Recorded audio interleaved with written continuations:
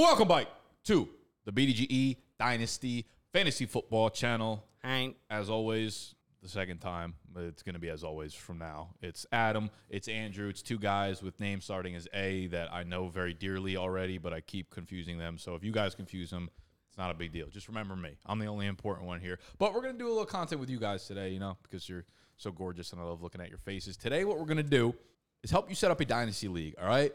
It is a game that's becoming rapidly popular. And we get the comments, we get the questions, we get the DMs, the messages, the emails. Hey, I want to start a Dynasty League with my friends, but I don't even know where to start. So we're going to go from A to Z, from 1 to a billion with all the technical settings, scoring, leagues, whatever you need to make sure, and this is the important part, that we are setting your league up for success with longevity. It's easy to set up a league, but it's hard to maintain a Dynasty League for 5+ years. The number of leagues that fizzle out after 2 to 3 years, phenomenally high. But we have tons of tips and tricks because we played in a lot of Dynasty Leagues. We played in a lot of Dynasty Leagues for a long time. So we have come across the things that matter, the things that don't matter, the things that will ruin your league, and the things that will help save your league, okay? So that's what today's video is. Make sure if you enjoy the content, you subscribe to the channel. If you're here from the Redraft channel, this Dynasty Fantasy Football channel will start only posting these videos, so you got to subscribe over there if you're a Dynasty player. Make sure you are subscribed to both Adam and Andrew's YouTube channels. Those will also be linked right beneath the video in the notes section, and I am ready to go. Let's start off with you yapping. The first and most important thing is decipher your friends, all right? If you set up with the wrong friends, your league's going to be fucked early. Correct, which is why you can go join the BDGE Discord, because we are setting up Dynasty Leagues for you in there. Shout out to Sexual Patterson. Now, first question.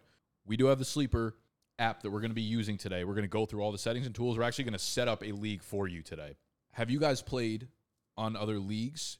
I don't want to go too deep, because if there are any leagues that don't compare to Sleeper, we'll just move past it. But are there any leagues that you like or any league platforms that you like that you would actually suggest over a Sleeper or over anything else? This is not a sponsored video whatsoever, but this is the preferred platform to play Dynasty on. No, I strongly would prefer Sleeper. Sometimes when people want to get really, really customizable, they'll go to MFL because you could basically do anything, but I can't personally stand being on MFL leagues. I tend to not look at it as much because I don't like the platform. I think Sleepers, and especially for people who are just starting a Dynasty League, Sleeper is so easy to use, and it does give you all the things that you need in a Dynasty League, so it's the best one to go to if you're just starting out. Yeah, super customizable, and they're always building. They're a tech company, and what that means is they're building for the audience. They listen to user feedback. They listen to user feedback. You think that was going to fucking take me off course? Absolutely not. They listen to user feedback, and then they build a product based on what you want, which is literally the direct opposite of pretty much every other platform in the industry. So we would suggest going to sleeper.app. They have both a website and a mobile app, and we're going to jump right into the app. This is what the screen looks like. If you're already in leagues, you'll see that plus button at the top there, that white one next to the search bar. We're going to hit plus. We're going to hit fantasy football. We are going to hit create league. Hank. Create new league. Yes, sir. From scratch. Dynasty is on the right. And the next most important thing is right here. How many 12. people? You can play with however many you want, but you can. We'll set up 12. I thought we were talking about longevity here, Mr. Andrew. Hank. I think we don't have to debate it. I think 10 to 12, if that's what you play with. I wouldn't say play anything less than that. Yeah, I mean, listen, like this kind of setting it's no different than a redraft league. So some people play 32.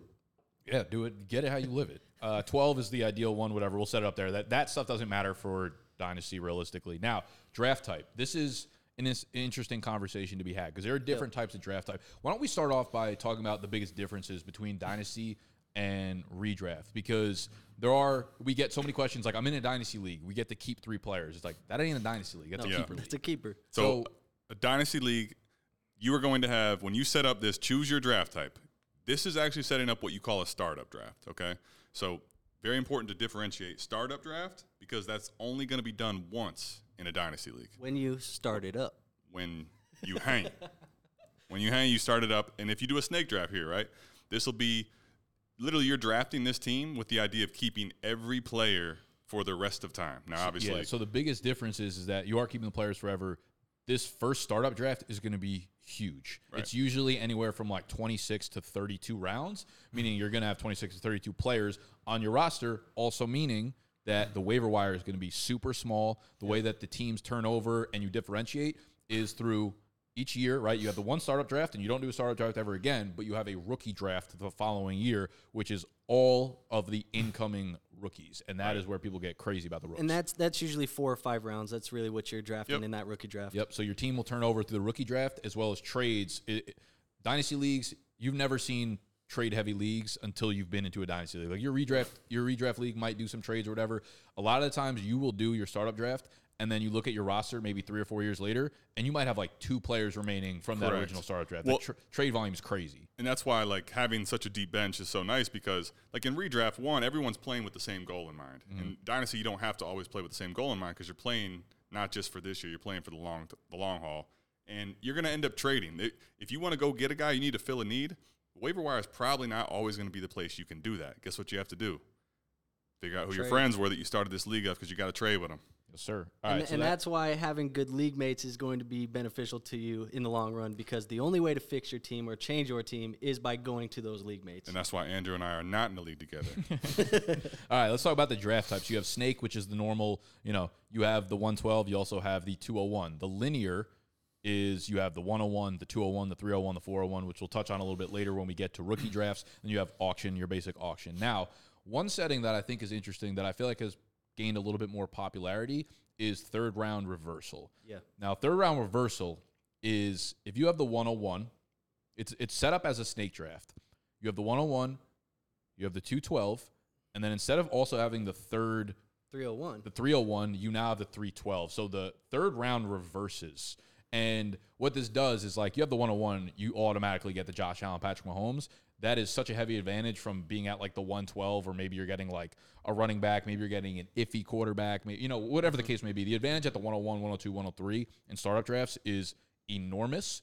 So I the first couple times I played third round reversal, I was like, I don't really fuck with this, but I came to realize that it was only because it was a new type of setting, and I'm like, I think this is actually fair, because when you are at the back of the first, you're like, this is fucked when this guy gets like 3 premium picks and also like the best player in the draft. How do you guys feel about third round reversals? I think it's almost every draft that I've done in the last 2 years has been a third round reversal.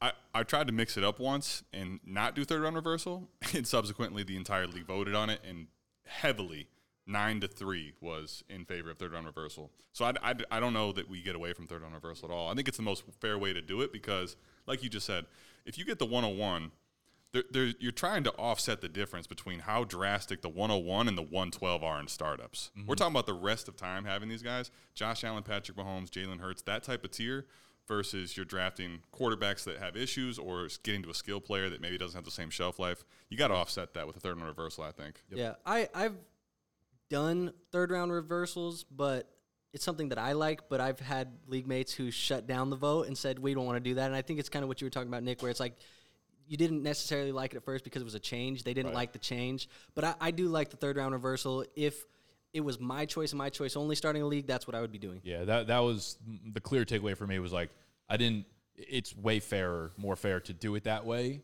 You're going to be like, what the hell is this? Because you're not used to it at first. So I think my ideal settings are a snake draft with third round reversal. Hang.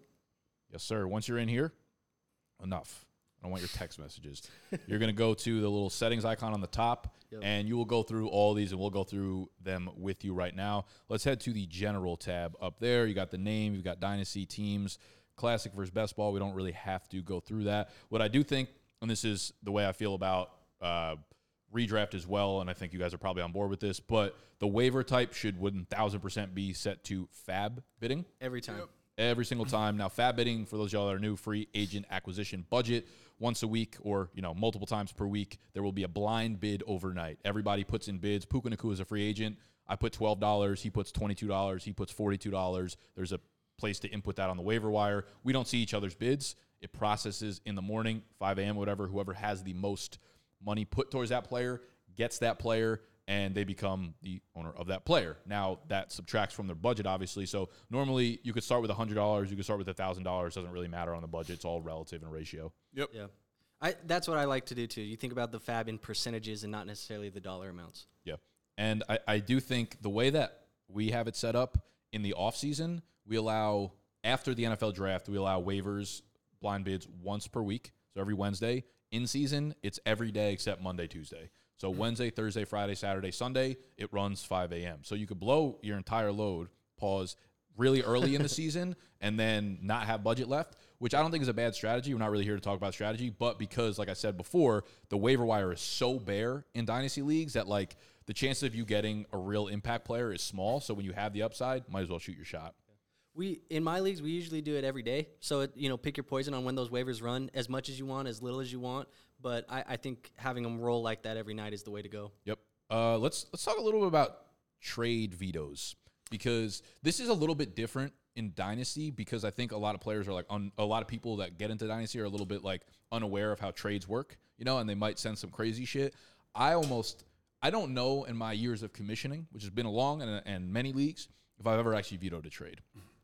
I'm very against veto because I think you got to learn. You got to learn your mistakes. And what everybody thinks, what we think is a unfair trade today, a year from now, it could be a very lopsided trade in the other direction. And if you were to veto that at this point, you could be hurting them long term. I just don't really. I think let people have the freedom to trade how they want. So yeah, to that point, every person is buying into this league, and unless there's a way that you can tell me that there's collusion, that you can prove that, there's no way that you can say that trade should be vetoed, because everybody has their own interest. Yep. The rest of the league is going to have an interest to veto that trade for their own little team reasons. And basically, collusion is the only way, shape, or form I ever think that a trade should be vetoed. And honestly, if you can prove collusion on a trade that needs to be vetoed, like, kick those them guys dudes out. got to go and, again, assess who your friends are. Because if you have collusion going on in your league, that's just – I've actually never seen it. Collusion's got to be out. Veto, you can't allow vetoing. There's a difference between a bad trade and a collusion type trade. Obviously, bad trades happen. They happen in the real world. They happen every day. You got to let them play out. People don't necessarily know what they're doing, but they need to learn. That's like the whole fucking point of playing Dynasty. Well, and how many times have we made a trade that we thought was good at the time of the trade, and it was a bad trade? Yep. And you can't open up vetoes because everybody will veto every trade. You'll never get one through. And every league is going to be different in the market and the situation. There are certain teams that end up, trying to compete now, and then they have to try to rebuild, and they're in basically a fuck situation. Mm-hmm. They make trades that everyone else will say is bad, but they're doing that with their team in mind. They're governing their team, and you have to do that for yours. When you start getting in the mix of vetoing trades, it's going down a rabbit hole of disaster. As soon as you're worried about other people's teams, you got fucking problems with Stay in your lane. Stay in your fucking lane and shut your mouth. All right. I want to jump around after this one last discussion, trade deadline. This is kind of like a popular topic right now in the Dynasty community, because for this reason, Dynasties play differently, right? You might have 12 teams in a league. 3 of them might be in pure rebuild mode. Like, you might have 3 teams that go 1-15 or 2-14 or 15, whatever the case may be, because they are essentially tanking to get higher picks in the rookie draft. Like, they want to add Caleb Williams. They want to add Marvin Harrison. And so by the time week 12 rolls around or whatever, there's clear divides between the teams that are going for the playoffs. It's not redraft where it's like everybody's just going for the championship in one year. Teams are taking very, very different strategies in how they want to approach the league. So trade deadlines, I like enacting them because I think by week 12 or week 13, I don't like when people are just selling the farm, and it kind of ruins the playoff picture, in my opinion. Interesting. I'm the same as him. I am pro trade deadline in my dynasty leagues. Now, I'm all for you pushing that trade deadline back further, but I don't like. I know that you're saying it's a popular topic because people right now are not doing trade deadlines in dynasty leagues, and that's probably what you're going to get into. But I just don't like the idea. State your case. State your case. I don't like the idea of having people be able to make those playoff swing trades all the way down in the championship game. And I've heard, you want to be able to sell guys whenever the opportunity arises for those teams. But I like having – I feel like if you're not making the trades at the deadline, you're not doing a good job preparing as a manager for the playoffs. And so – what it does is kind of like minimizes the risk of the league being super fucking volatile. Because like those like super altering types of trades – it minimizes the entire It's taking league. Down variance. It's taking down variance. The earlier you trade, like earlier on, the less impactful I guess it will have long term for the most part. Okay, so I get what you're saying. Now, the way I look at this, if you go back to like the vetoing trades, right? We don't want to tell teams what they should or shouldn't be doing.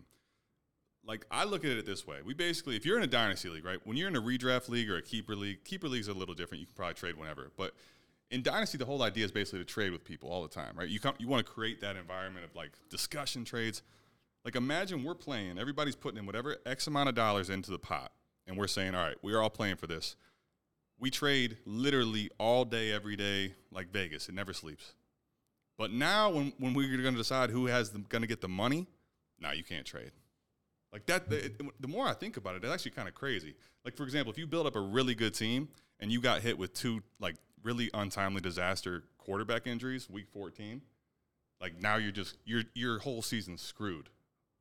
Welcome to the game, pal. You don't get to change your bet once they start spinning that roulette wheel. But now the reason I say that, though, is because circle back to the vetoing trades. Like, if they want to, at that point, try to correct that error, why can't they do that? Why shouldn't they be able to do that? And another team that's rebuilding, let's say, be able to get off of some people that they wouldn't be able to get off of in the offseason right now. You know why you could find 2 teams that like align interest. You know why the NFL? I think that's great, and I think you could do that at an earlier point. I just think some of the trades that happen right before the playoffs, if you let the trade deadline not exist, are going to be so drastic. Yeah. Like, I mean, you're in a championship matchup, and you got your lineup set, and then some dude gives your opponent Lamar for like the 107 or some shit like that. It's like, dude, that kind of like ruins the fucking league. Now, to that point, yes, but there's also why does the NFL have a trade deadline? Why does the NFL have a trade deadline? Yeah, I mean, because I actually don't know. Why do they have a trade deadline? I mean, it's for this reason, so shit doesn't get like fucked up towards the playoffs. I mean, I guess so. I would say this though, like at the same time, let's say one thing that I have almost all my leagues don't have a deadline. I might have made that up. I might have just straight actually. Honestly, I think that is. We weren't going to fact check you. Yeah, see, someone would. He's wearing a cap. You've seen him with a cap. No caps here. I don't know. I don't know why. To tell you the truth, but no, I think like I've actually been in a bunch of leagues that don't have a trade deadline. So let's say I'm in the wild card and like my team really is kind of a fraud, right? And I'm in the playoffs. I lose. Like I could be looking at my team right now and saying, "Oh man, like I'm kind of in the middle of nowhere. I'm kind of fucked here." And I'll be out. But now I have some players that I could actually sell that have some value to go win right now. And now because of that, I have to hold them all throughout until the draft happens. Couldn't you have done that though in week 13 or week 14 but why would I when do that you had the chance? Yes, but then I would be trying to sell before the playoffs. Some people want to see themselves lose in the playoffs. Make that decision earlier. But here's my question with the deadline. Why are we telling teams like when they can't do stuff? Like, if 2 teams decide they want to trade at all points, like, when the money's on the line is when we decide we don't want to let them trade with each other. Like, to me, it kind of feels antithetical. Agree, that's super fair. I don't really have I'm not like, I'd be fine if you guys wanted, this is a decision you and your homies got to make, obviously. Yeah. And I'm kind of fine. It's not one that I have, like, a super hard stance on. I personally, like, I feel very strongly about it that way because I played in both. I will say this, though. Let me make the challenge to you guys and to everyone listening.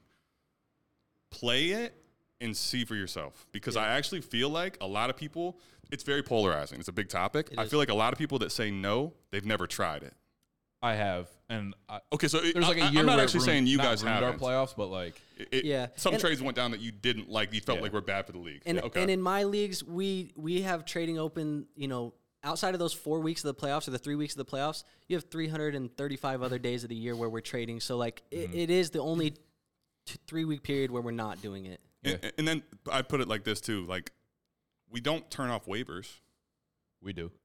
Oh, you do? In the playoffs? I don't. Oh no, not in the playoffs. So, no, but for true that. So, right after the playoffs. So for example, like going back to that Fab thing, right? So let's say you had those injuries, but you had already your strategy wasn't about that. You blew the money. Now you can't even go get your replacement because you don't have Fab. And you couldn't predict those injuries. That's more strategy in the way you use your Fab too, though. You can be, but again, that's also like not something you can control. Fair right? enough. Yeah. All right. But like you said, Nick, you got to set it up the way your homies want to set it up with you and everything. But you do what's best for you. I made the case for why I think that should be that's off. the side of both sides of the coin there. Yeah, 100%. I don't think it's necessarily going to make or break your league, but there are things to consider. Obviously, go put in the comments why you want it off. Trade deadline or no trade deadline. Let's move to scoring before we move to roster settings, and then we'll move back to other stuff right now. Let me make a point real quick before you jump into this. I think this part here is very important. And scoring, when you make scoring, it should be one of 2 ways, in my opinion. One, you have everybody that gets in the league kind of agree on what the scoring is, or when you make the league, it's set and pinned in the chat, and this is what the scoring is. If you want to be a part of it, this is what the scoring basically is. There's no negotiation. Just very clear. And the reason everyone needs to agree early, because to move and change scoring after the league has started, it's always got to be unanimous, in my opinion. Facts. Like, that's the thing with Dynasty leagues is the amount of comments I have from people who I know are beginner Dynasty players because they make comments like this. They'll start a draft, and their start draft will be like a 1-quarterback league. And then next summer, they're like, can we change the Superflex? Like, of course not. You can't do that in the middle. You need like 3 years to make that people, change, man. Because not even. You need a new league. And the reason to that point, it's basically no matter what the scoring is, people are going to start building their rosters around what the scoring settings are.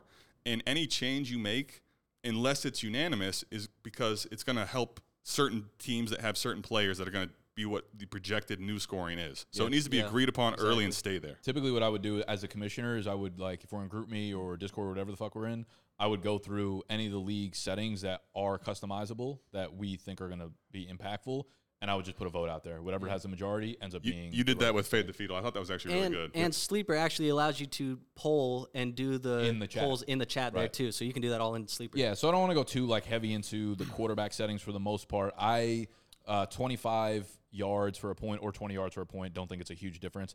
I actually really like 6-point passing touchdowns and then -3 for interceptions. That's what I play. Interesting. That's my favorite. I don't think it really matters 4-2. The only difference will be your draft strategy. Realistically, obviously, in a 6-point per passing touchdown league, you might value a dude like Herbert over. That was going to be a bad example of like Lamar, but someone who's typically more pass heavy than run heavy kind of thing. It kind of balances that rushing That's upside. Not a bad example. Upside. That's a good example. Yeah, the only reason I knew Herbert had a bad year and Lamar had a great year, so like Lamar might actually have more passing touchdowns than Herbert this year. So right. I think you can keep that pretty basic. Rushing yards, the same thing. 10 for a point, 6 rushing touchdown, whatever. You can add things in like rushing first down. I tend not to do that. I think people with Dynasty right now is a progressive game, pretty much, right? People who are playing are like into fantasy football and want to do the next cool thing. Rushing first down seems to be something that's kind of like pushed, but there's no, like, you're never watching a game and they show you the stats. You're never on a website where they show you the stats of first downs, so it feels like it's being forced. How do you guys feel about like the bonuses? Because you get like the receiving bonuses, the rushing bonuses. I don't like playing with the bonuses, but I know some people do. I play in a fair amount. I like having I like having some that have it and some that don't. I think like to the point, like if everyone agrees and the rushing first downs are something you want to have, like you're literally watching that yellow line all the time. Yeah. Like, okay, cool. But I will say we did one thing that's cool, because we'll go through the scoring settings, and the one thing I want to talk about is the receiving, right? So most of the time, I play in a lot of like half PPR redraft, which I like, but I love the full PPR Dynasty for whatever reason. But my favorite thing in the world to do is at this bottom here, you see reception bonus, RB, reception bonus wide receiver, reception bonus tight end. Now, what I think makes Dynasty so great, and obviously we'll talk about Superflex and why that's the preferred type of setting, is like trades are so heavy. You want the trade pool to be huge, and you want a lot of players to have a lot of value, right? If you're just playing half PPR, 1 QB, it's like the workhorse running backs have all the value. And it's like if you don't have one of those, you're probably not winning the league. So tiered PPR is something that I've fallen in love with. And tiered PPR means you set the regular receptions to 0.5. And realistically, you could do this kind of in any format. But 0.5, reception bonus for running backs are 0, so they get normal 0.5. Reception bonus for wide receivers are 0.5, so they would get 0.5 for regular, and then 0.5 for bonus, so they get 1 full PPR. And then tight ends get a point. So we're looking at running back half PPR, wide receiver full PPR, tight end 1.5 PPR. Mm-hmm. What this does is it makes all the positions more valuable, because now instead of saying like, hey, I might put Javonte Williams in my flex, you might be thinking, actually, I'll play Evan Ingram. So you might draft like 2 or 3 tight ends more than you normally would. And since you have a huge roster, it's another like strategy differentiator where it makes the draft like crazy. So huge fan of tier PPR. Thoughts? Yeah, I like tier PPR. I like having a lot of different variations. Like one thing about Sleeper, the ability to customize this how you want. Like because you can also, if you see the yard reception bonuses, I don't prefer it as much, but you can also like tier PPR literally by how long the catches are. So you can do a whole lot of customizable stuff here. You can juice up, like some leagues, you can really juice up the tight end premium. Like you saw Nick had on tiered PPR standard, right? It's a half PPR for a running back, full for a receiver, 1.5 per catch for the tight end. You can get up to 2 if you want to for the tight end position. If you want to juice that up, you can kind of customize this how you want to.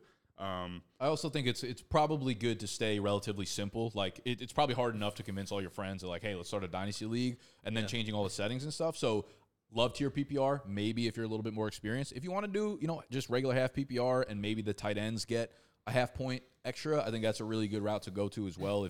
If you're having a hard time convincing your friends of these changes. And if you, to that point, if you're newer or this is one of your first dynasty startups, I would stay a little more vanilla in the first time doing it. I am very pro though, like doing the tight end premium. Even if you want to just do the full PPR for the running back, wide receiver, and then you want to add a little bit of a premium for the tight end, very pro doing that. And I think other variations, which we'll talk about in like roster settings, there's a million ways you can make more positions valuable. And I think in Fade the Fetal, we actually have the setting where you get bonuses for carries. So correct. It's very small. 0.2 points per carry. 0.2 per carry. So it's not half a yard per carry. Every 10 carries, you're getting 2 points. So It's not like a game changer, but it does help. Like now wide receivers and tight ends who catch a lot of passes are getting such a premium. Now it brings in, running backs who get a lot of carries. Like they're worthless if they're not scoring touchdowns. Now it's like you get 15 carries, an extra 3 points, pretty good. It also, to the point when you were talking about passing, you got a 6 point per passing touchdown, and that might skew things towards the passer. But now all of a sudden that 0.2 points per carry helps out guys that are going to run the ball like Justin Fields and Lamar and stuff. So now you have pass catching running backs matter, carry running backs matter, wide receivers matter, tight ends matter, quarterbacks matter. Like everyone matters now. Yep. Solidified. Those are really the only like scoring settings that I really ever fuck with and think that really need to be changed. Don't play in any leagues with kickers or defense. We'll get into the actual roster settings in a second. But yeah, like tier PPR, I love 6 point and -3 touchdown interception. If you want to go 4-2, that's fine as well. Yep. You can if you want to go into the miscellaneous or bonuses like Andrew was talking about if you decide you want to do some stuff with that. But yep. Let's get funky with the roster. Now, I'm going to set up my ideal roster, and then we can work through it. Let's hear this. Sounds good. This, I think, is actually a pretty important step. I agree. It's as simple as that. So you got your starting quarterback, 2 running backs, 3 receivers, a tight end, 2 regular flexes, a super flex, and then 18 bench spots. So you have 28 roster spots altogether. You could bump that up to 30 if you wanted to. Doesn't really matter. This is it for me. I like to keep it simple. Always super flex again. It opens up the trade market, which is super valuable. It makes the startup draft way more enjoyable. You're valuing quarterbacks the way that they should be valued in the NFL. I actually set my lineups up pretty much the exact same way. The only difference that I do when I do my leagues is we do a little bit deeper of a bench. Okay. And it's really just with the same start 10? Yeah, we start 10. We do the 3 wide receivers. Like we set it up the same way, but we just do deeper benches. So some of mine like are as deep as like 30 bench spots. So like the waivers are very depleted, but you have to draft those guys in like 5th rounds of your rookie drafts and things like that, and hold them on taxi squads and things. Yeah. Now does that include the 5 taxi spots when you have that? It's 30 bench spots with the 6 taxi slots. So it's 24 bench spots. Okay, so this is only actual roster. So you're this saying doesn't take into that account. You're saying roster spots, not bench spots, when you said 30. Right? Yeah, so 24 bench spots, 6 taxi. Yeah, gotcha. Okay, yeah. No, that makes sense. I mean, I would say this, when you're setting up a league, the way I think about it, and the reason I say 12 teams, if you're going to set this up, and the things to think about, if you have 10 teams in your league, the player pool is not going to be spread as far apart. So most of the teams are going to be stacked a little better. The more teams you get, that's where if you get more advanced, like 14. Now the league can get very skewed, and the player pool gets spread a lot further apart. It's tough to get quarterbacks. Exactly. The scarcity comes into stuff like that. Now, when you set this up here, like start 9, start 10 is what you'll see standard. I think it just set it up to have it start 9 right out of the gate, right? I think so. And we took out kicker defense, added in the super flex. So that's basically quarterback and super flex. So that's 2 quarterbacks, right? Mm-hmm. 2 running backs, 2 receivers, a tight end, and those 2 flexes is the standard. You add the 3rd in, that's 9 or 10 is typically what you'll see. The reason to keep this in mind is the more starters you add, it's going to make depth more important. The smaller the starters are is going to really like shallow out. You're going to be wanting more hammer studs in your lineup, and you're not going to care as much about the depth. So those are things just to think about when you set up the settings. I'm not going to say what's right or wrong. I play in a lot of them, but just understand when you set up those teams and when you set up the roster spots, it can change a little bit of the dynamics of what you value in players. And it'll change the league market of like what is valuable and what are you trading for. Like that's 100%. You add a 4th wide receiver in there, then wide receivers will go quicker in the draft and be harder to come. And when you talk about like players mattering, right? So if you're in a start 9 league, a guy like Christian Kirk, not saying he's not valuable, people may not covet him that much. But if you're starting, let's say 13, all of a sudden, like everybody wants to have guys like that because they're going to start Christian Kirk everywhere. So just little things to think about. Yep. Not drastic. I will say just one more quick note. Definitely go with a super flex over 2 quarterbacks because, like a point you brought up before, it's like you get fucked in the playoffs and one of your QBs goes down. You want to at least have the option. Like everyone's going to start 2 quarterbacks, but there's a chance that you get 2 injured quarterbacks or whatever, and you need to start a wide receiver or a tight end or running back in the flex spot. So go super flex over 2 quarterbacks, and then just trust us on the never kicker, never defense. That's for redraft. Yep. Yeah, if you understand, if you go 2 quarterbacks, people say there's not really a difference. Superflex, you can start anybody in that spot. Yep. 2 quarterback league, you can't. You have to start Mason Rudolph or whoever else you can fit in there, or you don't have one. Think like if this year, maybe when Justin Herbert went down in the playoffs, like you have to go play Easton Stick, or you could maybe play Chris Godwin in that Superflex. You'd probably rather play Chris Godwin. Yep. Right. I want to jump right back to IR spots. And then I want to go to the startup draft settings, and then we'll come back to Taxi Squad and explain that entire little thing for them. So IR, do you guys have a preference on number of slots? I typically have 2 IR spots, but I'm super open to having like 3 or 4. And then the dudes that are a lot of redraft leagues play where it's like if you're ruled out, you're on IR. I'm like, nah. Like this Dynasty, if you're on the IR, you're allowed to go onto the IR. Yeah, that's the way I've always played. So because I play in deeper benches, it is like 5 or 6 IRs, what I usually do. And you have to be on IR. There is no out. Or if you're on like the pup or maybe sometimes we've allowed suspended people to go in some of those leagues. But other than that, like if you're not playing, that's when you're down there. But if you're just out for a week, you sit on the bench. Mm-hmm.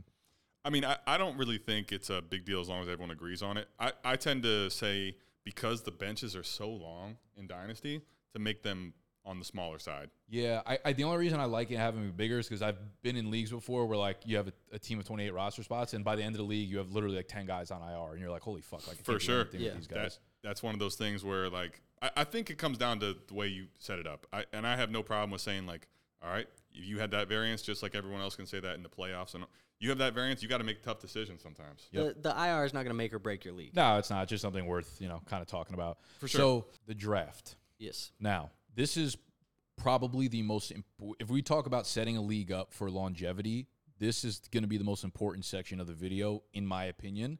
And I have some unpopular advice for people starting a new Dynasty league that I would never put into effect, but I think it will help people that are right now. And you tell me what you think. Let me ask you this first. Okay. What is like the number one way that a Dynasty league gets ruined? Technically for me, I would say the number one way that a Dynasty league can get ruined is when you start getting orphan teams and the league gets pretty lopsided because of orphan teams and things like that. Yeah, sure. I think it's more so when teams decide to push their chips all in and you don't really set barriers for protecting against that, and now you're trying to fill really, really bad as I spill. Hank. Love to see it. Only our 2nd episode. We'll never figure it out, but I'm allowed to say that until it's like episode 200. What was I saying? Anyway, I was asking like what ruins a league, and realistically, when you play in a Dynasty league, sometimes like at this point you probably only play in leagues where like other people have played in leagues as well. But a lot of the leagues I started with, and a lot of leagues that you guys are starting with if you're new, are gonna be with people that don't know how to play, that have never played. And you might be in a league with like 4 dudes who have played a lot of Dynasty, and 8 dudes that this might be their first league. Yeah. So what ruins leagues right away are extremely lopsided trades, especially in the startup draft. Someone giving up, like a veteran guy might have like the 105 in a startup draft, unbelievably valuable, might trade that 105 to a new Dynasty player for like their 3rd, 4th, 5th, future first, or whatever like that. Incredibly lopsided, but you don't think about it because you don't really value future picks. So I've seen leagues just go absolutely astray from extremely crazy fucking lopsided trades in the startup draft. Yeah. Okay. So my suggestion is one of 2 things. If you guys are all brand new to it, you can do either no trades in the startup draft. You draft as if it's just a normal snake draft. This obviously downgrades variance and makes sure there's no insane trades. The other suggestion, if you want to still allow trades, is set a mark in the draft where you're like, trades don't open up until after round 4 or after round 5. So by that point, everyone has their first 4 players on the board. There's nothing insane going on. And by the time you pick that player, like I picked Lamar Jackson. Like I might be open to trading the 107, but now that I drafted Lamar Jackson and I have 4 players on my team, probably less likely to trade it, because I've just seen leagues get so lopsided so quickly from the start if people are different experiences in Dynasty leagues. Yeah. So setting up some trade barriers, I think in the startup draft can go really far if you're new to it. We had a league like that actually, where very quickly the league got very lopsided. Then we lost a couple people that didn't want to play anymore. Right. And then now, like 3 years later, we still have like 5 teams that are really competitive and like 5 or 6 teams that really just are punting every year. And if you don't allow trades in the startup, on paper, everyone has around the same value of a team. You know what I mean? Right. Yeah, I mean, I'll admit, like, when I'm in a startup, I'm looking to see if there's any of those fish out there. And I'm trying to find a way to go. But we want to set up a league for longevity. But but to the point, I would say this. Like, I think you can do it however you want to. I probably would leave it on, but I would definitely say, if you're watching this and you're setting it up and you have people that are inexperienced, I would give them a heads up, like, be mindful of trading. One thing that people don't typically know when they first start playing, one of the hardest things to know, is understanding what a startup pick looks like, what a rookie pick looks like, and how that compares to players, right? And that's why in a startup, if someone makes trades that they have no idea what they're doing, basically make people aware that are new. Be very careful about what you're trading in a startup, because you don't have any idea what that means. And there are free resources out there too. Like, you can go look at keeptradecut.com. You can look at fantasycalc.com, where you could insert, like, here's a startup pick, here's a rookie pick, here are players, and they'll give you like a relative value. And I think that's great in the sense that, like, if you're a bowler and you want to play with bumpers, you could still make trades for guys that you like, that you lose the trade, but don't get absolutely wiped, right? Like, don't get your ass handed to you on a trade. And I was just going to bring that up, because Keep Trade Cut does do the option to select a startup trade, so you can see what those startup picks are compared to like rookie picks and things like that. So we actually, on our website, we have a trade calculator thing that will give you basically through ADP, right? So you'll say, what is Deebo Samuel worth? And it'll say that's the 611. And then we have an idea of what that looks like in rookie picks, just to give you a heads idea if you're brand new and don't have any idea of what the conversions look like. What's the website? SouthHarmonFF.com. Cool. Anyway. I like that little tag team ad. It's cute. You know? Hank. So the trades can go haywire quickly. So I do really, really suggest putting some cap to it. And what's funny is, like, that's another way to weed out people like you, right? Like, if you're trying to start a competitive league with your friends or whatever, you got 3 people who are like really into it, and you tell those people, like, hey, we're doing a trade limit in the startup draft, you're probably not playing in that league, right? Yeah, I mean, unless you know, they're looking to take advantage of you. We're a bunch of sharks in the water. My boys, yeah, I agree with you. 100%. And there's no problem with that. If you tell me I'm playing in a league with Andrew and we put those guguidelines there, I'm not playing in that league. Facts. Sure. You knew you were going to take advantage. I wouldn't play in a league with Adam anyways. Right. So, I mean, that's just the way it is. He doesn't like to lose. He's got that Mamba mentality. Let's talk about, we get this question a lot, like, hey, I'm doing a new startup draft. Like, do we put the rookies and the vets in together? And what this means is, like, you will do a startup draft where every veteran is available. And it's like, if you have the 101 in the startup draft, there's also a secondary draft where it's just the rookie draft, and you will have the 112 there. If you're doing a startup draft, I think without a doubt it should be after the NFL draft, and it should be rookies and vets included together. Totally agree. Yep. Totally agree. Yeah, across the board? I don't think there's any other way. I personally don't. Now, I'll say this. I agree with that point.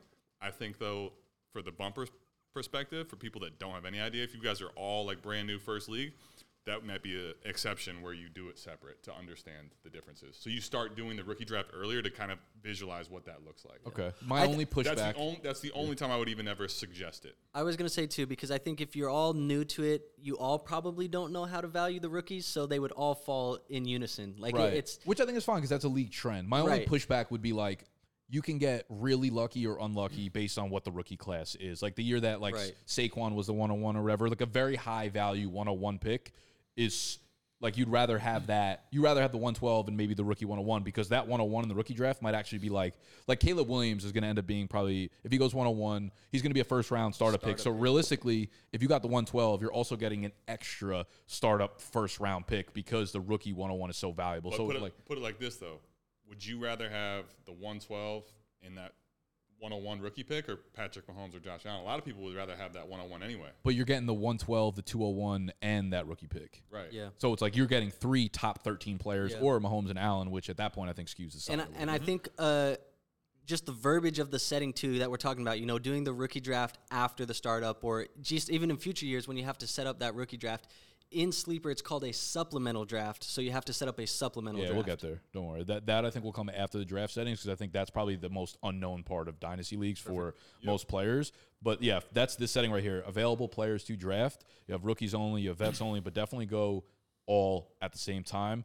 Let's talk about the actual draft itself, because this is one of the more intensive fucking things in all of fantasy football. Now, startup drafts are long. Yep. A lot of rounds. These will take days.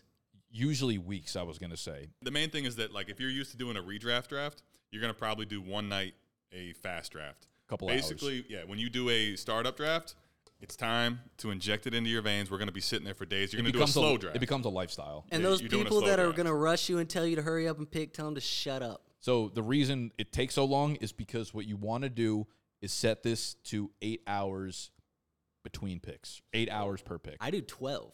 That's because you're a coward.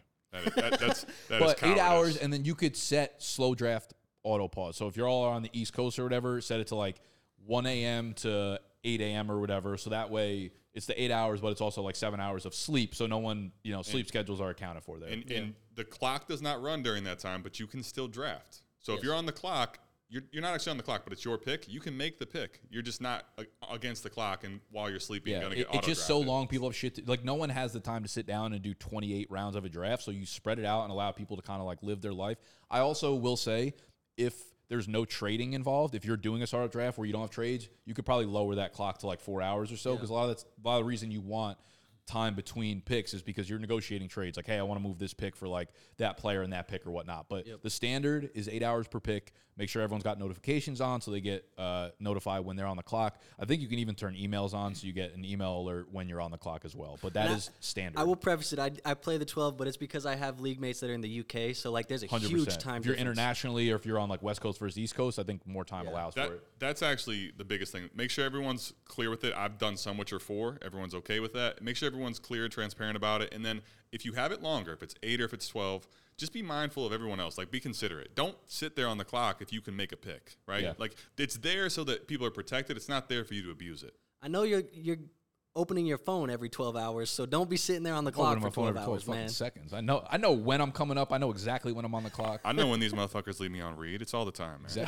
Exactly. Literally, in Sleeper, you get notifications for that shit. So, within your roster, this is another part of fantasy football in Dynasty that will never be a part of redraft. On Dynasty rosters, you have what is called a taxi squad. Think of this as like the NFL has the practice squad, where you are drafting players. You have an extra, I like 4. 4 is usually the ideal slot. These are 4 players at the bottom of your bench that don't take up active roster spots, but they're sitting there. You're like almost waiting for them to develop. So you might get them off the waiver wire. They're a rookie who needs to wait for like a guy to retire or a guy to move off the team before you think he's going to get a shot. So the point is to have guys that you like that don't have to take up active roster spots. I think of it as a red shirt. So essentially, right? Yep. It's a red shirt because the taxi squad, like, you can't steal it like the practice squad, right? These are your players. No one can touch them. They basically have a free year where they're not a roster spot for you. Now, the reason it's like a red shirt, you never see this in a red shirt, but in a red shirt, you're basically saying this is a year where it doesn't count towards their eligibility, right? That's how you think about it to your team. The difference is, let's say you have a guy on taxi that a lot of rookies, you don't project much from them early. But let's say about halfway through the year, you get a guy who's all of a sudden opportunity is knocking. You can take him off the taxi squad and bring him onto your roster. The thing that you have to keep in mind that a lot of people don't know about the taxi squad, as soon as you take them off, they can't go back. They can never go back on unless the commissioner ruins it for you. Yeah, and let's also, I don't know if I mentioned this, but you only put rookies on the taxi squad. Yeah. Okay, it should be that. Yes. That's why it's like a lot of them are projected not to have a role because they are like you can't put like Alan Lazar on the taxi squad because he's not going to play and you want to save him or some shit like that. They have to be rookies. Now, I will say the settings that I usually have are I set it to 2 years. So technically non-rookies can be on, but you cannot have taken them off. So when you put a player on, normally what we do is you have to decide right before the season kickoff, right? So kickoff is tonight, the first game of the entire season. I put my 4 players on the taxi squad. They are locked into being on the taxi squad. If I move one of those guys off in week 3, that moves that guy onto the active roster. So I now have to drop somebody else to move him on there. and you can't put anybody else on the taxi squad because that locked in. And if you use a player, random player like Jason Brownlee from the Jets, receiver, right? Like people probably don't really know who he is. He got a little buzz this offseason. So I was like, all right, I'm going to pick him up in the summer, put him on my taxi squad. He's been sitting there, didn't do shit this year. So I don't project him to do anything next year either.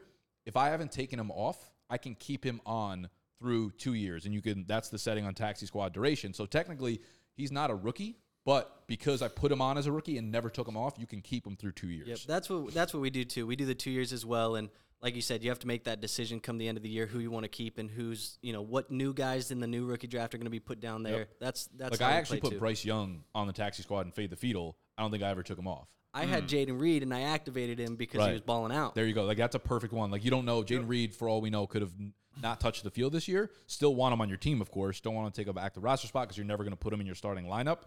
Keep him on there, but he broke out, so you take him off. And it's not that big of a deal. Right. And if you got a guy like Marvin Mims, you have him on there. You don't know if you want to take him off, you leave him on. Yeah. If the rule's 2 years, you can keep him on all next year with other rookies too. There's plenty of guys this year that would have probably been guys you put on the taxi squad, the Aiden O'Connells, the Keaton Mitchells, the things like that found themselves into opportunity pretty early that you would have activated. Yep. So taxi squad, think of it like he said, red shirt. My ideal settings for this, just to give you a quick overview, 4 taxi squad slots. Taxi squad duration, 2 years. Taxi squad deadline, start of regular season. Yes, sir. Now, let's talk rookie drafts, okay? So, again, the biggest difference between keeper, between dynasty, and between redraft leagues are that the only new players coming in are rookies. That's why, rookies are being so sensationalized because more people are playing dynasty. We all want to know about the incoming rookie class. So, you have your veteran roster set. The only new dudes you are adding to it outside of trades are the rookie picks. Now, most rookie drafts are 4 rounds. Some people play 5 or 6 or whatever. It really depends on your league. But I would say the standard is 4 rounds. Now, the worst team in the league, whoever's 12th place, last place, gets the 101. These rookie drafts, almost always, I've never played in a league that does snake, they all do linear, which means if you have the 101, you have the 201, 301, and 401. This is to try to get the league to be a little bit more even, right? If you're the worst team, parity. If you're the worst team, you want the best player, and you want that in each round. So if you're the championship team, you'll have the 112, the 212, the 312, the 412. Now, there's something I didn't really talk about in the startup draft, preferred dates. What I found the sweet spot for your rookie draft is, I would say, a week after the NFL draft happens. You want the info of where they're going on the team. You want the info of where free agents have landed. But you also want to give guys who are not so dialed in on Dynasty a week or two to prepare and look at the rookies and see what their situation is. So 1 to 2 weeks. If the NFL draft ends on a Sunday, we usually schedule our rookie draft for the following Sunday or the Sunday after that, depending on how the league feels. And then on that point, how you guys feel about that. But also, when's the best time to do your startup draft? Yeah, I am doing the startup draft after the rookie draft, but the rookie you do the startup draft after the rookie draft? After the NFL draft. After the NFL draft. Okay. Sorry. Yeah, I'm doing the startup after the NFL draft. Let's say you're starting a brand new league. When's the perfect time for a startup draft? Now. After the NFL draft. That's what I'm doing. Okay. Right after? You wouldn't wait till summer? No, I mean, any time after the NFL draft is when I'm doing it. But I think there's different pockets of the summer to do it. Yeah. For a startup or a rookie draft? Startup.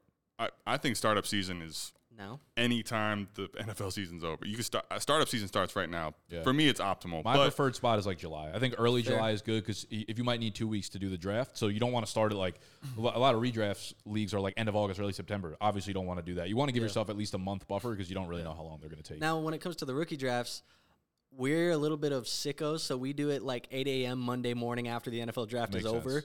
Yeah. But that I wouldn't recommend that for new players. I think, again, you need to have time to digest those landing spots, see how you actually feel about these players and things like that, and then you can make those decisions in the rookie draft. Yeah. Forgive my young friend.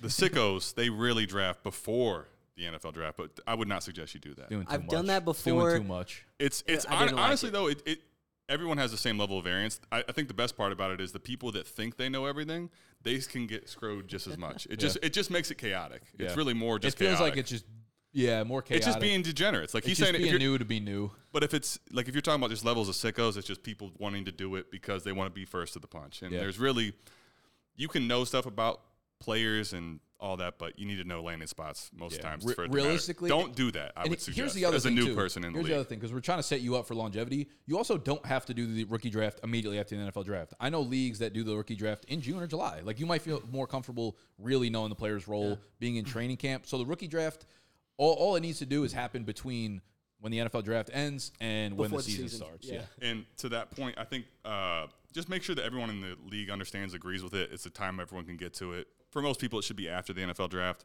The one thing I will say, like from if you do it in May, let's say, right, after the NFL draft versus you go to July or August, remember when you're on the clock in a rookie draft, you can trade the pick. A lot of people think they already have to make this pick. You can trade during the rookie draft. You don't have to ever press the button on any of your rookie drafts. You can trade them all. The reason I say that is understand that people are very rookie crazed in May. When the August time comes around, everyone starts to not necessarily care about the rookies as much. So it's going to be different values on the player picks. And I would actually argue with you in that aspect of when you're on the clock is probably when that pick is the most valuable to trade away. Yep. And just to give you guys a little clarity, it does not say rookie draft in the settings. You'll see supplemental draft round. Supplemental draft is, AKA what you said before, is the word for rookie round. So we, like I said, put it at 4.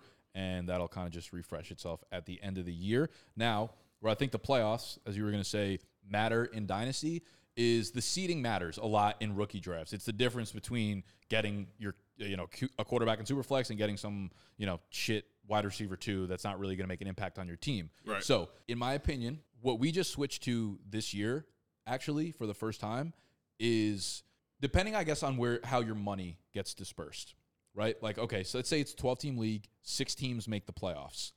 In our league, we only have the first and second place actually making money. Like, if you get third place, you don't make any money. Yeah. Therefore, you're incentivized to probably throw that game if you're in the third and fourth place game. For a better pick. Yeah. So what we do in order to combat that is your pick is based on max points for throughout the season. Yep. So it's automatically, not max points for, but max lineup points.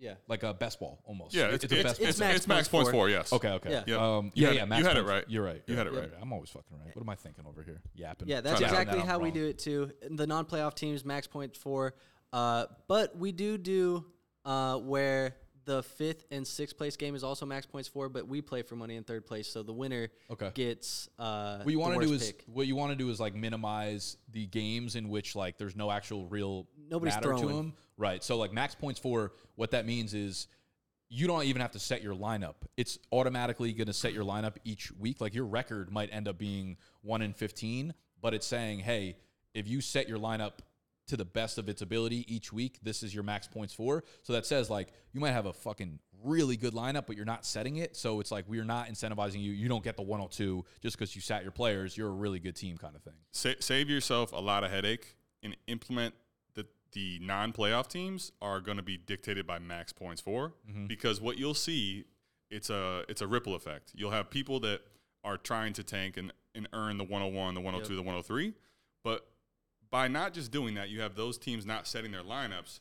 The playoff teams that are having records, basically wins and losses, are going to be sometimes because they're playing a team that's setting a lineup that's not even close. So it really can mess a lot of things up. And if you make it max points for, there's no reason for them not to set the best lineup because it doesn't matter. Their best lineup every week is going to total that max points for. Yep. The whole idea is basically it's going to keep teams from trying to just set terrible lineups to tank. Yeah, so that toilet bowl, that consolation bracket doesn't matter at the end of the year. Right. And I was going to say half the time you can't even set the perfect lineup anyway, so there's no point in tanking at that point. Now, do you know how to set it to max points for on here? Because I cannot find it. You have to manually go in and put that at the end of the year. There's actually not a setting. This is something you're going to have to just it's in the column in the standings at the end, and all you have to do is just literally organize your. Oh, it has max points for, not just points for. Yeah, you have to click view details. It'll show max points for, and then you just have to set that draft order. Okay. So like when you go to the standings, you'll see the record, and then you'll see a list of columns of the points for and max points for.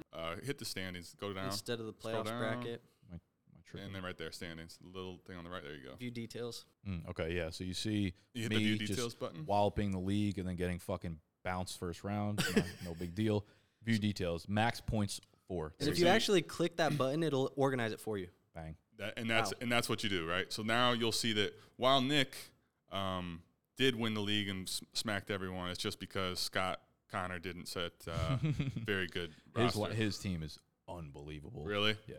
It's ridiculous. And but Tony, Tony had a year where he donated to the league pot. Yep. But as you can see, like Cody and Mika were both tanking, but Mika's team was a little bit better. So even though they had the same record, his team had dudes like Devon Achane like pop off. So it's like, okay, he's set up a little bit better next year, so we'll give him a little bit of a worse pick. And I think that, without a doubt, evens out most of the bullshit along the way. Anything else? Well, one league setting that I play with that I feel very strongly about is a league median. That is in general. I think I did see that. So you'll see in general. What this means is, right, when I was just talking about the teams that may set lineups which are really poor, they're not trying to win games, whether the max points for are set or not. You could you could get very unlucky, let's say. You could have a very, very good year. You're scoring unbelievable, but you're having terrible matchups weekly. So you'll end up losing 4 or 5 games, but you're one of the highest points for in the league. The median says every single week you're playing not just against your opponent, but you're playing against the whole league. So if you're above median, you get a win. If you're below median, you get an additional loss. This kind of offsets variance for playoff seeding is what it's going to do. That's it's just something that, like, again, could be implemented for redraft if you want to, like, minimize those weeks where you're the second highest scoring team and you lose to the first highest scoring team is some bullshit. Like, sure, you get some points for, but you get a loss in the column. Yeah. This will pretty much ensure that you get at least one win. And it does truly ensure that the best teams in the league are making the playoffs with the best records, and the worst teams in the league are the ones that aren't making it and are getting the good draft picks and things like that. I've actually never played with this setting before. I love it. I'm not against it whatsoever, but I also think part of the thing that makes fantasy fun is the fact that, like, you can low-key have kind of a shit team, get lucky, and like talk your shit. And that's the argument, and people like that. It's, be the Green Bay Packers going into the playoffs, right? But look at you in the Packers jersey, Hank. But man, Fat Eddie. I like to have the median. It's something that I'm very strongly about in all of mine. I won't play in a league that doesn't have a median. That's just how strongly I feel about it. Yeah. We got so many parameters. We're so fucking bougie with our Dynasty league. It's just picky. Imagine being so rigid about Dynasty. I know, dude. So trade deadlines and shit. It's incredible how rigid you'll start getting with your Dynasty leagues. Because, like, here's the thing: like, you're committing for life. Like, you want to be in these leagues forever, and then it's like a couple bad people or a couple bad settings are going to ruin that shit. And then all of a sudden you're like, I don't want to play in this league anymore. And then you look like a dickhead and all that kind of. And you know what? You're going to find the things you like about it and the things you don't like, and you'll start joining more leagues, and you'll be a degenerate like us. One other rule that I would really highly suggest, one other thing on this note, because new Dynasty players tend to undervalue the future, especially like rookie picks, buy-ins. When you are doing a buy-in, I was going to get to that. Yeah, when you are doing a buy-in, it doesn't matter what your buy-in is. It could be $100, it could be $20, doesn't matter. I also would probably suggest a little bit of a higher range, just because it naturally just has more commitment to it if you're putting in $100, whatever. But if people want to trade future picks, right? So if you have your 2024 firsts, you have first through fourth, you have your 2025 first through fourth, 2026, so on and so forth. A lot of people will just start sending out all their future picks. I'm giving you my first in 2024. I'm giving you my first in 2025 to get good players now. That could incentivize people to sell all their future picks to win a championship right now, take that money, and then leave the league. So what I would suggest is anyone involved in a trade that involves future picks, 2025, 2026, 2027, whatever it is, you have to pay the buy-in up until that year to make that trade. I don't care what side you're on. It's a fifth-round pick or anything. Facts. Yeah. So, now, this is actually to the sleeper point. What Sleeper's going to do is default set 3 years of picks, future picks for you. Yep. So, for example, when you go to make a startup this offseason, your 2024 rookie picks are, in theory, going to already be drafted. So you're going to be gone from those. So you're going to start going into this season, 2025, 2026, and 2027 picks available to be traded. Easy to not give a fuck about them. Now imagine somebody that says, I'm going to go win right now. They trade away their 25, their 26, and their 27 future first to go win. It doesn't go well. And now that team is completely barren. The cupboard has nothing. That team's going to be very, very hard to orphan. So when you were talking about like what could ruin it, it definitely can be in the startup trades. It could also be the owner that leaves a team orphaned with no future and no present. Yeah, and that's the worst place to be in Dynasty. So you're way less likely to make that trade if you got to pay $400 to make a fucking trade. LA Rams style. You can basically say, okay, if you want to do that, the buy-in's $100. If you want to trade your 25, we need $100 for that trade to go through. If you don't get the $100 in, the trade is reversed. The same thing for 26, the same thing for 27. Yep. You also, I think you can take down the number of years that you're able to trade. You can't go past 3, but I think you can take down from Can we 2 talk to 1. Can we talk about this for like commissioners? Because this can be kind of Yes. tricky. It's like, all right, we're all over the country or whatever. Platforms in order to do buy-ins. I was just going to get into that because I commish every league that I play in. We use League Safe. League Safe is like the standard. They take a tiny little fee when you go in and do it. It's worth it as a commissioner. You can set up multiple years in advance. It's like really creating little safes that you can put all these years in. LeagueSafe.com. You can create the leagues, create the customizability of payouts. I have it's the best one. Safes created until like 2028 right now, and it's just guys who I'm finna rob they you. say, hey, we want to make a trade. This guy's going to give me his 26 first. I say, okay, just go make sure you make that deposit. They're all pinned. You can pin stuff in Sleeper in the chat. We pin all those safe links in there. So anytime you want to make that trade, you just click on the year's safe, you make the payment, and it's all good to go. Bang. Yep. I will bring up, you said orphan, another term that people that are not in Dynasty probably aren't familiar with. Kind of self-explanatory, kind of obvious, but people who leave the league, you got 12 members, someone drops out at the end of the year, that is called an orphan. That's called an orphan team, orphan league, or orphan player, whatever the case fucking may be. It's like Andrew and myself, we're orphans. I don't know why I'm having so much trouble saying the fucking word orphan right now. It's a lot of Haynes, but what you'll need to do is you'll need to fill a slot. So basically, the process for that is, luckily, if you're joining a league, it's probably through BDGE. You'll have the Discord in order to be able to fill that really, really easily. But normally, if you're just playing with your homies, like you're gonna have to find another person. You're gonna have to send them the roster that they have. You're gonna have to send them, the buy-in amount and the rookie picks that they have. And the reason to really make the whole thing roundabout, where it's, okay, why are you making them pay in? Because now, if you have that orphan team and they have to pay for those years, no one wants to pay for those years. Right. For bad teams. Somebody will take an orphan team meaning that doesn't have, it's an orphan. It needs a home. And someone needs to have someone take it over if it's free years. If they have those 2 years, the team's not very good, but they don't have to pay for it. You can fill that a lot easier than you can saying, hey, you got to pay $100 for the next 2 years and you don't have any picks. Yeah.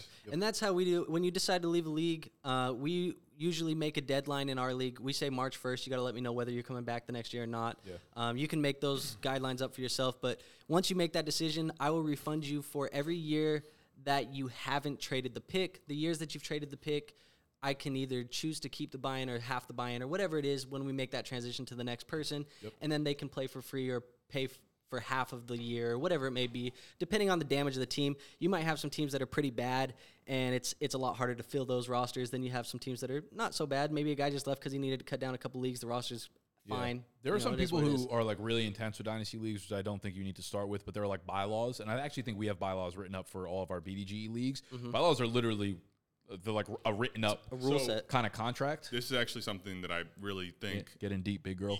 You can do it you could do it to the point where you have like a bylaw actually like in a Notion or in a Google Doc. At a minimum, what I would suggest is in Sleeper, and Nick, you can go show in the general chat, you can type in a message when you first start the league out, and you can put your bylaws at a minimum in a message chat. So you can say, don't leave. $50 buy-in. You have to pay for future years. You can put all this stuff, and as you do it, you hit the pinned message. And anytime you see that little pin in the upper right of the general chat, as a commissioner, you should be anything that's very important to the league, you put in that pinned messages. And then that at a minimum should be the bylaws, essentially. Right? If you don't go extremely deep into it, at least have the stuff that everybody needs to know in that first pin message in your league, and that can be your bylaws. That's exactly what I was talking about, too, where we pin those safes in there. So if you do ever want to make that payment and make that trade, you just click that little pin, and it's easy to get to. Yep, easy. Self-explanatory. Easy. Anything else? Actually, I think that's the main thing. But understanding, making sure that's one thing you definitely got to protect on a new league is somebody trading away a 25, 26, 27 first may think, oh, man, I'm getting Debo Samuel and all these guys that look like they're going to win now. Injuries happen, guys get old. They lose. All of a sudden, that trade looks horrific, and they don't want to take this team anymore.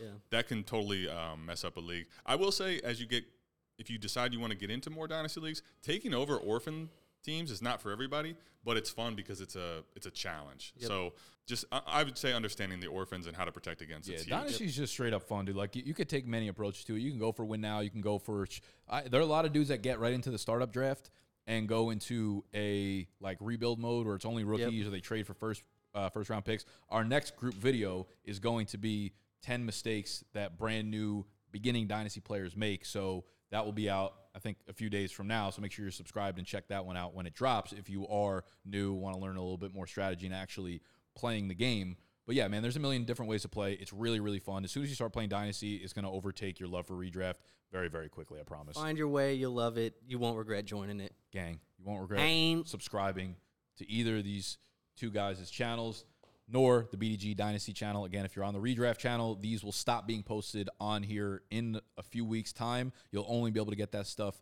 on the Dynasty channel. Subscribe over there or here if you're new. Thumbs up button. Love y'all. We're out of here. Peace.